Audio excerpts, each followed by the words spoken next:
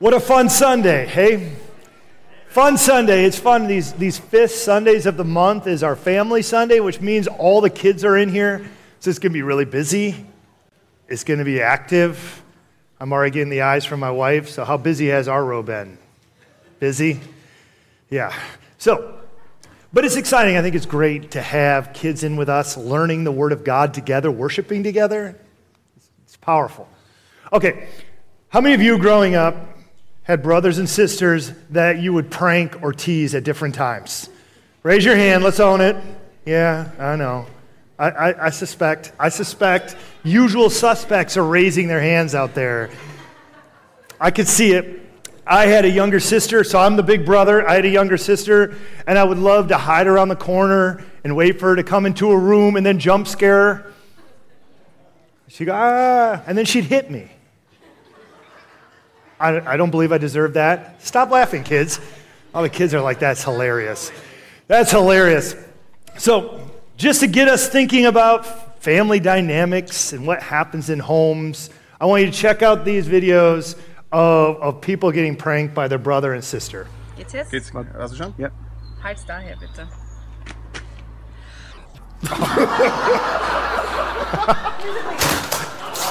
Oh.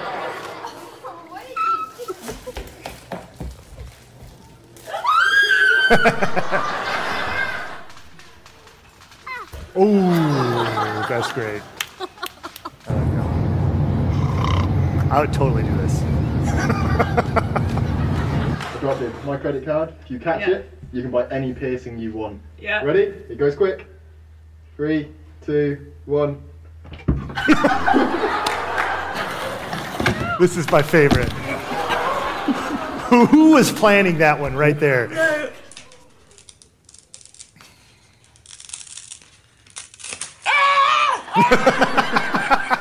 See, it doesn't matter what age, you're still pranking your brothers and sisters. See, I watch these videos, and you know what I think? I think this is typical family shenanigans.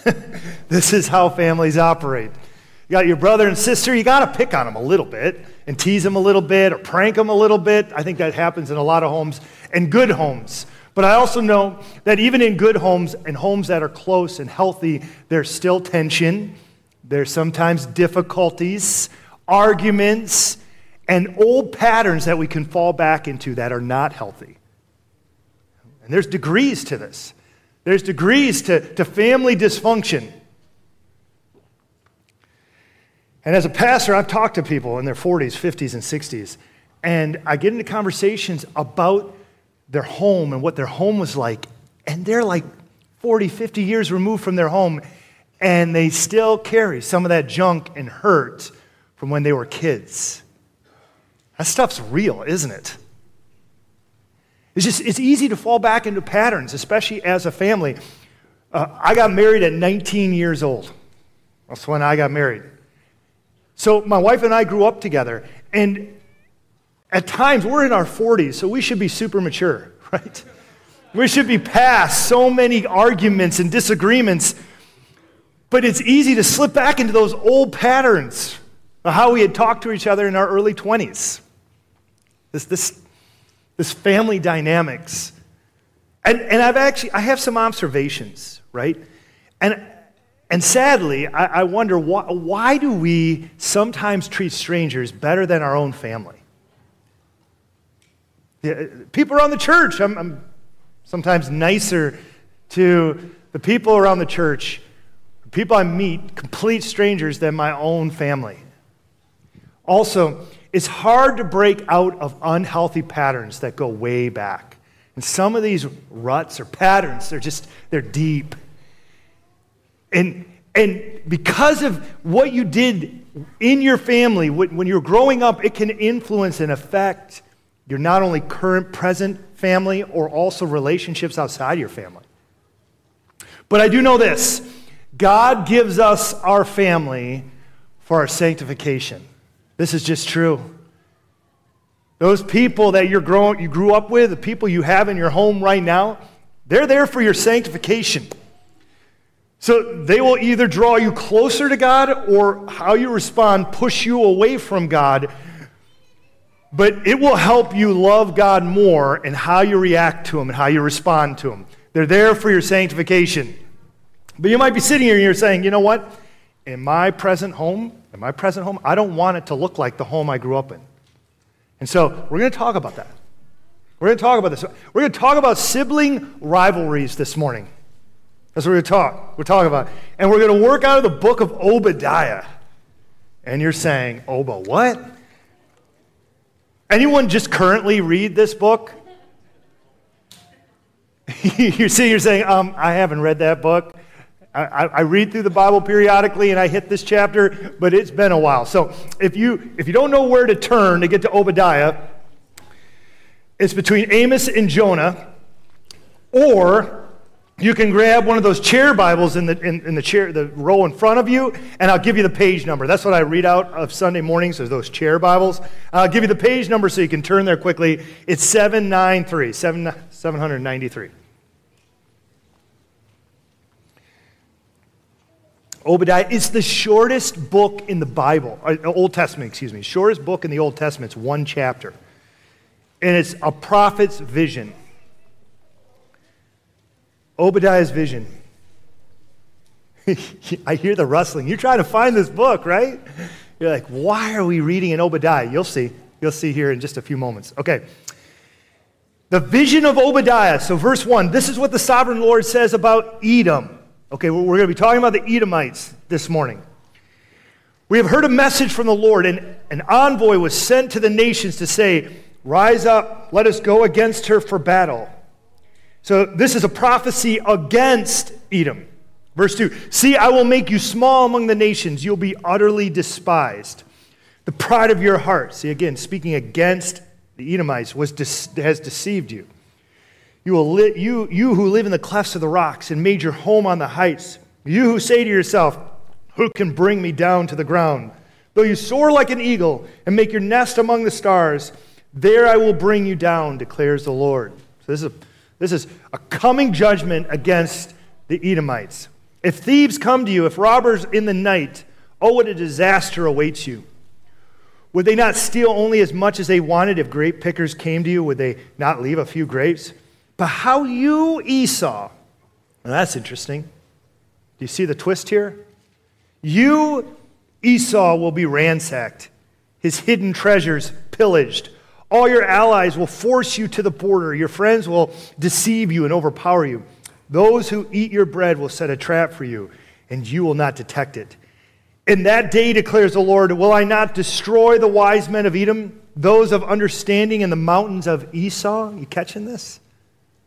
It's interesting they're bringing in Esau. Your warriors will be terrified, and everyone in Esau's mountains will be cut down and slaughtered because of the violence against your brother who? Jacob. Okay, what's going on here? There's more going on here. You'll be covered with shame. You'll be destroyed forever on the day you stood aloof. While strangers carried off his wealth, foreigners entered his gates and cast lots for Jerusalem.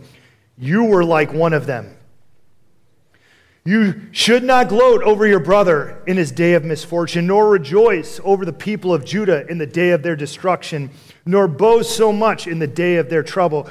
You should not march through the gates of my people in the day of their disaster, nor gloat over them in calamity in the day of their disaster, nor seize their wealth in the day of their disaster. You should not wait at the crossroads to cut down their fugitives, nor hand over their survivors in the day of their trouble. Because listen, Edomites, listen. The day of the Lord is near. Okay, so what's going on? What's happening in this book? Why is Obadiah prophesying against the Edomites? Well, I'll give you some context. At the time that this prophet is receiving this vision, Babylon, the Babylonians, this big, powerful empire, was conquering many nations. And the last nation in their crosshairs was Israel, or the southern kingdom of Israel, of Judah, because there was hardly any Israelites left at this point. And so Babylon was coming in to just attack and wipe them out. So you gotta have to see the the Babylonians like the bully. Do you know the playground bully who finds the weak kid that he could pick on or she could pick on? And you got to imagine, here's this bully just beating down this weak kid, right? Got him down on the ground and punching him and kicking him. Sad, right? This is sad. Now, who are the Edomites? The Edomites is a neighboring nation. If you kind of look at this map, you see it's kind of southern part, like lower than just underneath Judah. So what are these Edomites doing? The Edomites are kind of like a bystander watching this bully beating up this weak kid. And the Edomites is like a bystander that runs up and gets a few kicks in too and reaches through that poor weaker kid's pockets to get his lunch money. That's the Edomites. The Edomites see what the Babylonians are doing, and then they join in and sack Jerusalem, and they kill Jews, they kill Israelites, and they take their stuff. And then as these Israelites are being hauled off into captivity, into Babylon, the Edomites attack them on the way. Now why? Why are these Edomites attacking Israelites? Because it goes way back to a family feud. And I'm not talking about that cute little game show. I'm talking a deep, deadly feud. Because Edom are the descendants of Esau, and Israel is the descendants of Jacob. And so what we have is this like blood feud between Jacob and Esau. And do you remember the story of those two brothers? The sons of Isaac? Yeah. Esau was the firstborn, so he had the right to the birthright, right? He was going to get the lion's share of the inheritance, and then Jacob, being the younger son, was going to get whatever's left over. But then Esau, remember, makes that bonehead move. Esau was out hunting for too long. Amen, wives in the room. Out hunting for too long. And was unsuccessful. Doesn't come back with any wild game, so he's hungry. And as he walks into the house, Jacob, the younger brother, takes advantage of the situation. He'd been cooking and cooked up some really, really good stew. And he says to Esau, Esau, you're hungry. I see that. I'll sell you this bowl of stew for your birthright. And that's what Esau does. He says, I'm so hungry. I'm so famished. What's my birthright worth to me if I die? Give me that stew. And so he sells his birthright for a bowl of stew. And that's actually where the Edomites get their name. Genesis 25:20 says, quick, let me have some of that red stew. I'm famished. And that is why he was also called Edom. They get their name from that moment of just pure foolishness. It's kind of like this. I've been thinking about a way of explaining this. Let's say, just work with me here for a moment. Let's say your grandfather bought up a bunch of stock in the Apple company. Like early 80s, bought a bunch of the public stock in the Apple company. And that was going to be the inheritance to your dad and your uncle. They're going to get the stock. But then your dad didn't see the value in the stock. You know, it's like late 80s and doesn't see that this company's taken off. And he wants his inheritance. He wants his quick money, right? So he can live out his lifelong dream. So your uncle says, hey, you sell me your stock, I'll give you that money. So that your dad, just work with me, I'm just having a little bit of fun right now, so that your dad could live out his dream of being a clown. He's all in on the clown business. He buys a clown car, clown clothes, clown makeup, the whole clown business. He's all in being a clown. So now you, as your dad's son, are stuck in the clown business. Now, maybe at one time, you're laughing. At one time, clowns were popular. Now, are kids, are parents hiring clowns for their family parties anymore? No, clowns are scary. Amen? Clowns are scary. But you're stuck. You're stuck in the clown business, and your cousins are millionaires. And that's what these Edomites are feeling. Because, listen, Jacob is God's chosen people. His descendants, his generations are God's chosen people. And the Edomites, they're on the outside. They're just one nation among many nations. Have you heard of Israel? Have you heard of Israel? You've been seeing Israel in the news. You've heard of the nation of Israel. Have you heard of an Edomite? Have you heard of an Edomite? No. Gone. And that Edomites are carrying that. They're upset. And they're looking over at the descendants of Jacob saying, you are the generations of Jacob. That lying, thieving, schemer Jacob. I hope you get what's coming to you. That's what's in their head. And when the opportunity presents itself, what do the Edomites do? They jump in. And I'm telling you, they did horrible things to the Israelites. When the Israelites are being just ransacked and pillaged, Edomites are right there stealing stuff and killing Jews. And as these people, just think about families, are being carted off to Babylon, to captivity, Edomites were there killing and stealing their stuff. And that's why you have this prophecy. So what can we learn from as we read Obadiah that can relate to us today? First, grudges destroy relationships. You listening to me? Grudges can just damage and destroy relationships. We see this in this passage. We see how Esau hates Jacob, and because of this, his descendants are carrying that grudge along. Grudges lead to violence. And this becomes very, very ugly stuff, but don't miss the fact that this stuff is still happening. What we see happening in the Middle East currently is a blood feud between two brothers. It's between Ishmael and Isaac, the sons of Abraham. Isaac is the promised son, and Ishmael has never gotten over it. And so now the Arabs, which would be the descendants of Ishmael, are continuing this anger and hatred. And now you have this destruction between the two. And it's so sad. It's a grudge that the Arabs will never give up on, right? It's built in so deep, and we pray for the peace of Israel, but we know that there is a hatred there and a violence. And that's the problem with grudges. Grudges lead to violence. Grudges can be deadly. So I want to talk about you. Do you hold a grudge against somebody? Is there some past hurt that still bothers you and you're holding on to it? Hey, kids in the room, listen to me, kids. Don't hold on to anger and hurt, because it will stay with you. And what happened when you were young still affects people. It does. Brother with brother, sister with sister, brother with sister. Grudges are not good, and they hurt.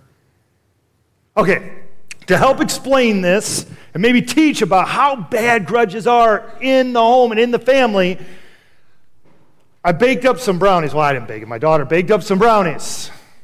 And I actually, now I got some teenagers. I have all of these brownies, all of a sudden I see some heads popping around, like looking, what? What do you got there? Cut into bite-sized pieces. Anyone want some of these brownies? You want to come up and grab some brownies? Man, you are so trusting. You understand that I have these up here for a reason. What do you think? Is there a catch? Is there a catch with these brownies? Yes. These brownies have been compromised. My daughter made a point to get these brownies out to certain people just to tease them. So some of you ate some of these brownies before. Okay, one batch is fine. One batch, I ran out and got some dog poop from the backyard and mixed in it. So they're poop brownies. What do you think, Doug? Which one do you think you got? See, my daughter wanted me to give that to you. The problem is I can't remember which is which. Which one do you think you got, Nathan? Good one or a bad one?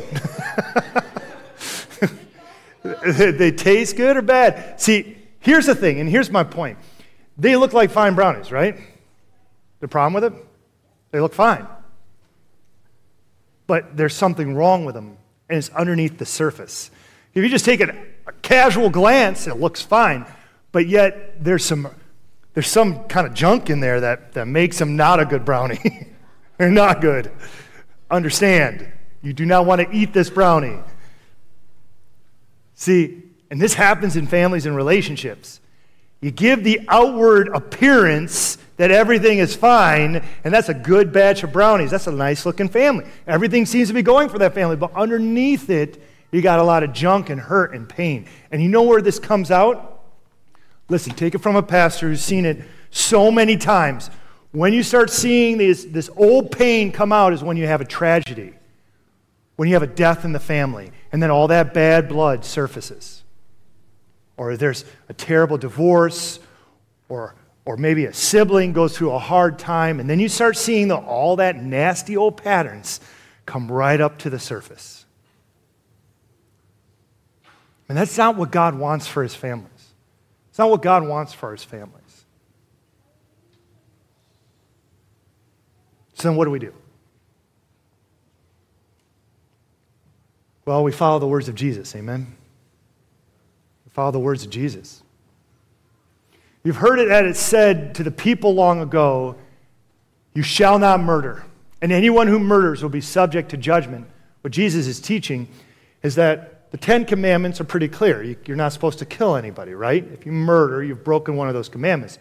But then he takes it a step further, because then he starts talking about a person's heart. He says, but I tell you, this is Jesus teaching how the law ought to be applied, but I tell you, it's not just the physical act of killing somebody, it's also, if any of you are angry with your brother or sister, are you reading this, kids? Look at this. Look at the scripture with me.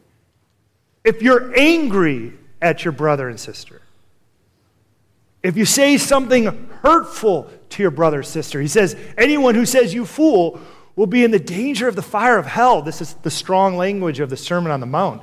But the idea is, hey, how you treat the people around you, whether helpful or you're hurting people, it matters, and it matters to Jesus. And then he says this, therefore, if you are offering your gift at the altar and there remember that your brother or sister has something against you, leave your gift there in front of the altar. First go and be reconciled to them, and then come and offer your gift. What do we need to be doing as people who love Jesus and follow Christ? Reconciliation. We should be seeking out reconciliation with those people who might have hurt you, right? Who might have hurt you or you hurt. If you know that you got a brother or a sister or an aunt or uncle or a cousin or a mom or a dad or even a friend, and you know that there's something between you two, you should seek out reconciliation. Kids, can you just listen to me for a second, kids? Here's my challenge for you, all right? When you go home, I want you to seek out that brother and sister that maybe you've been fighting with. And maybe you're the bully. You've been picking on your brother or sister. Or maybe you're the one who's been picked on. And I want you to go to them, and I want you to say you're sorry. If you're hurting that other person, that sibling, I want you to say you're sorry. Are you hearing me, kids? I want you to say, I'm sorry. I love you. I want to be friends.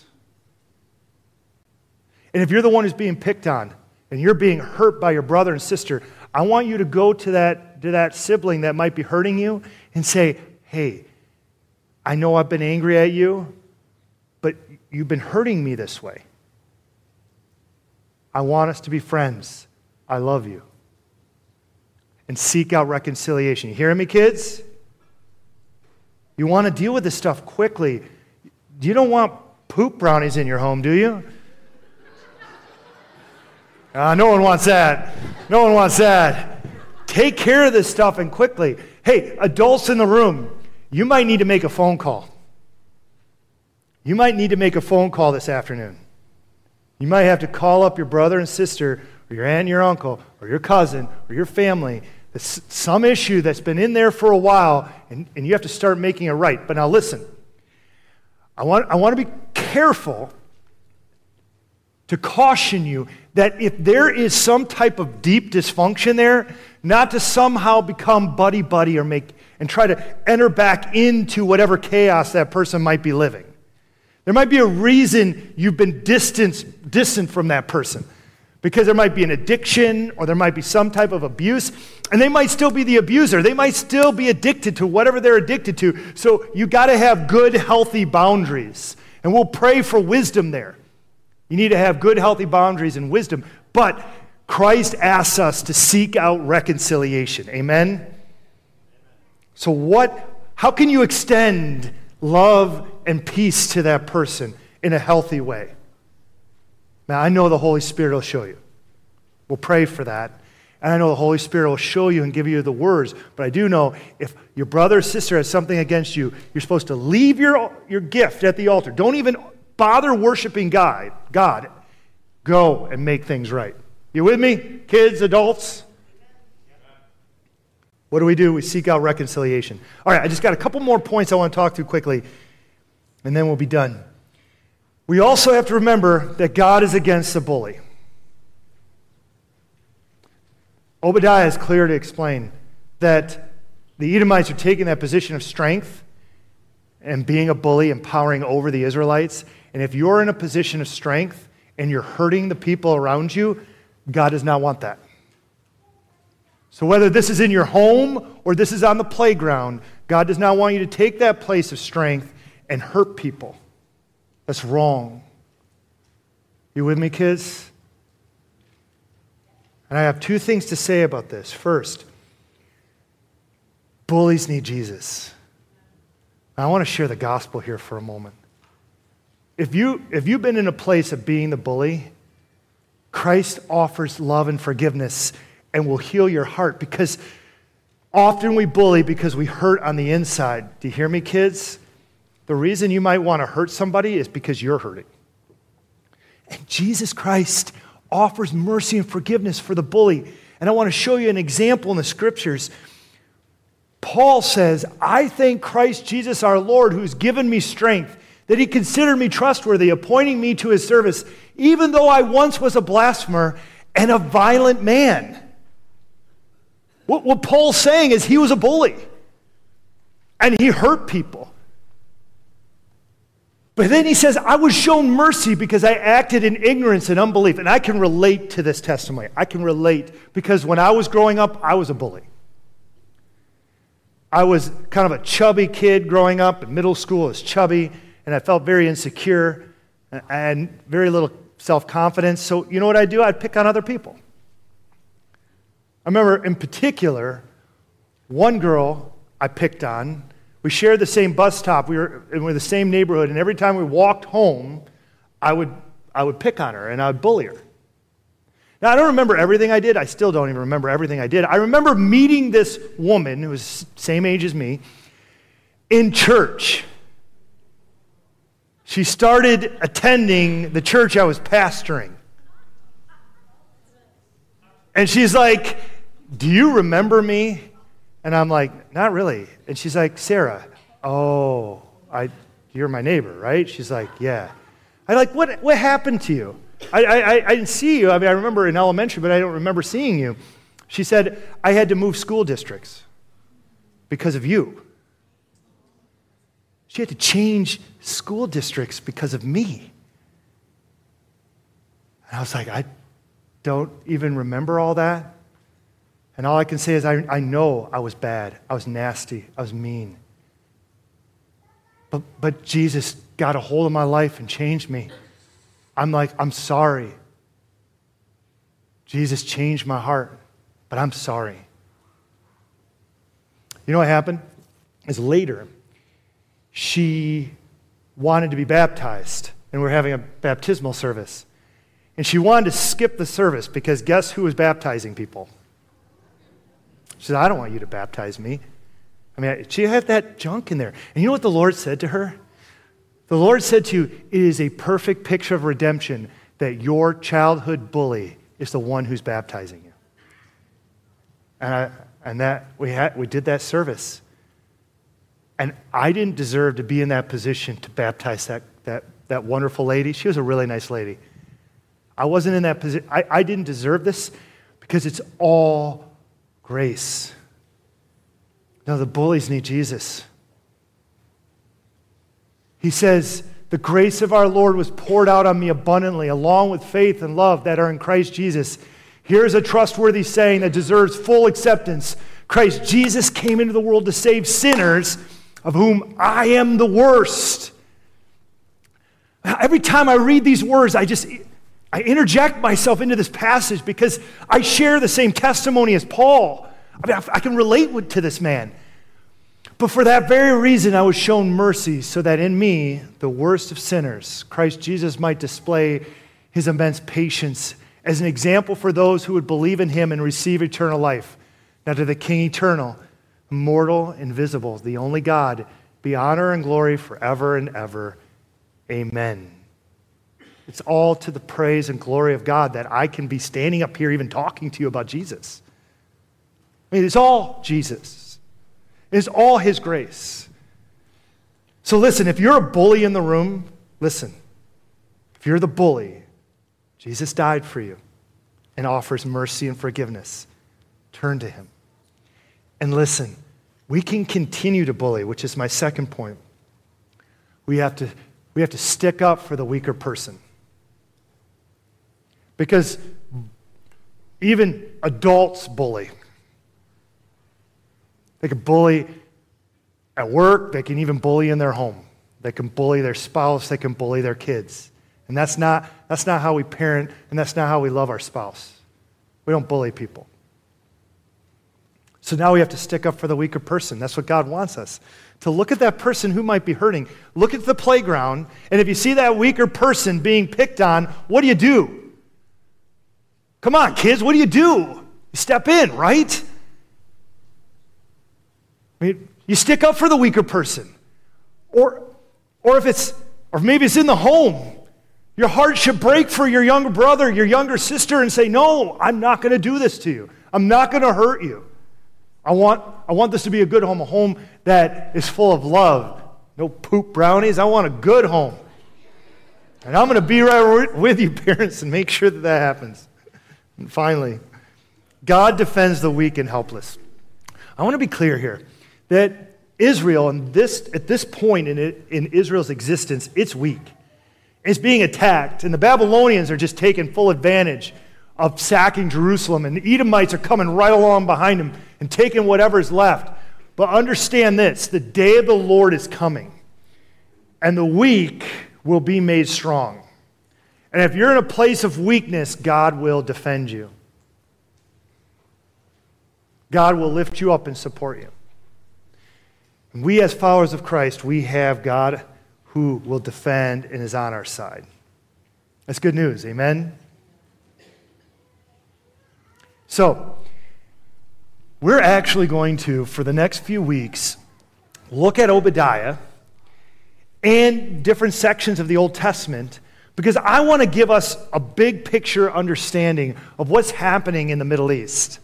And I want us to have a big picture understanding of Israel, but also the times that we're living in and what's happening in the news.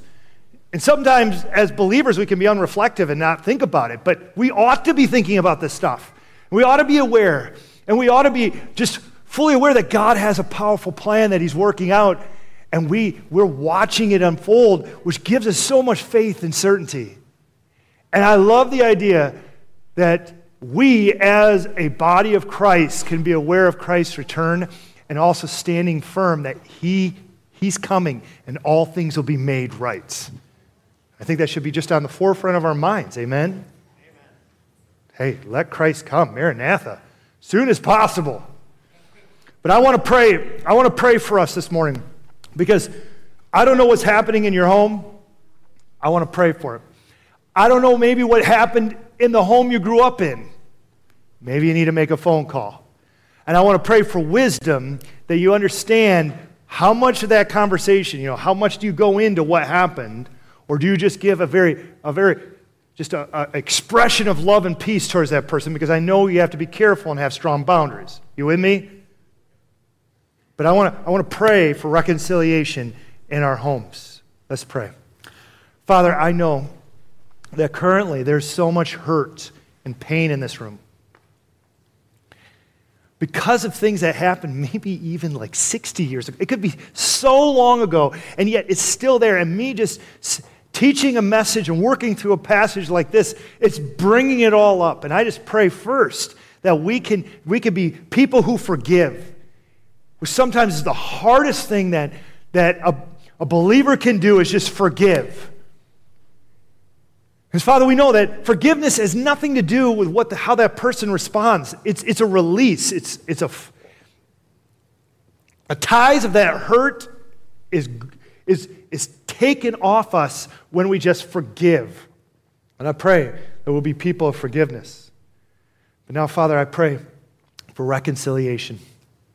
I pray that we can take steps to make things right. And I pray in the hearts of every one of the kids in this room that they will be aware of how they're treating their brother and sister, and how this stuff isn't just this simple little playfulness or sibling rivalry. Some of this stuff actually hurts long term.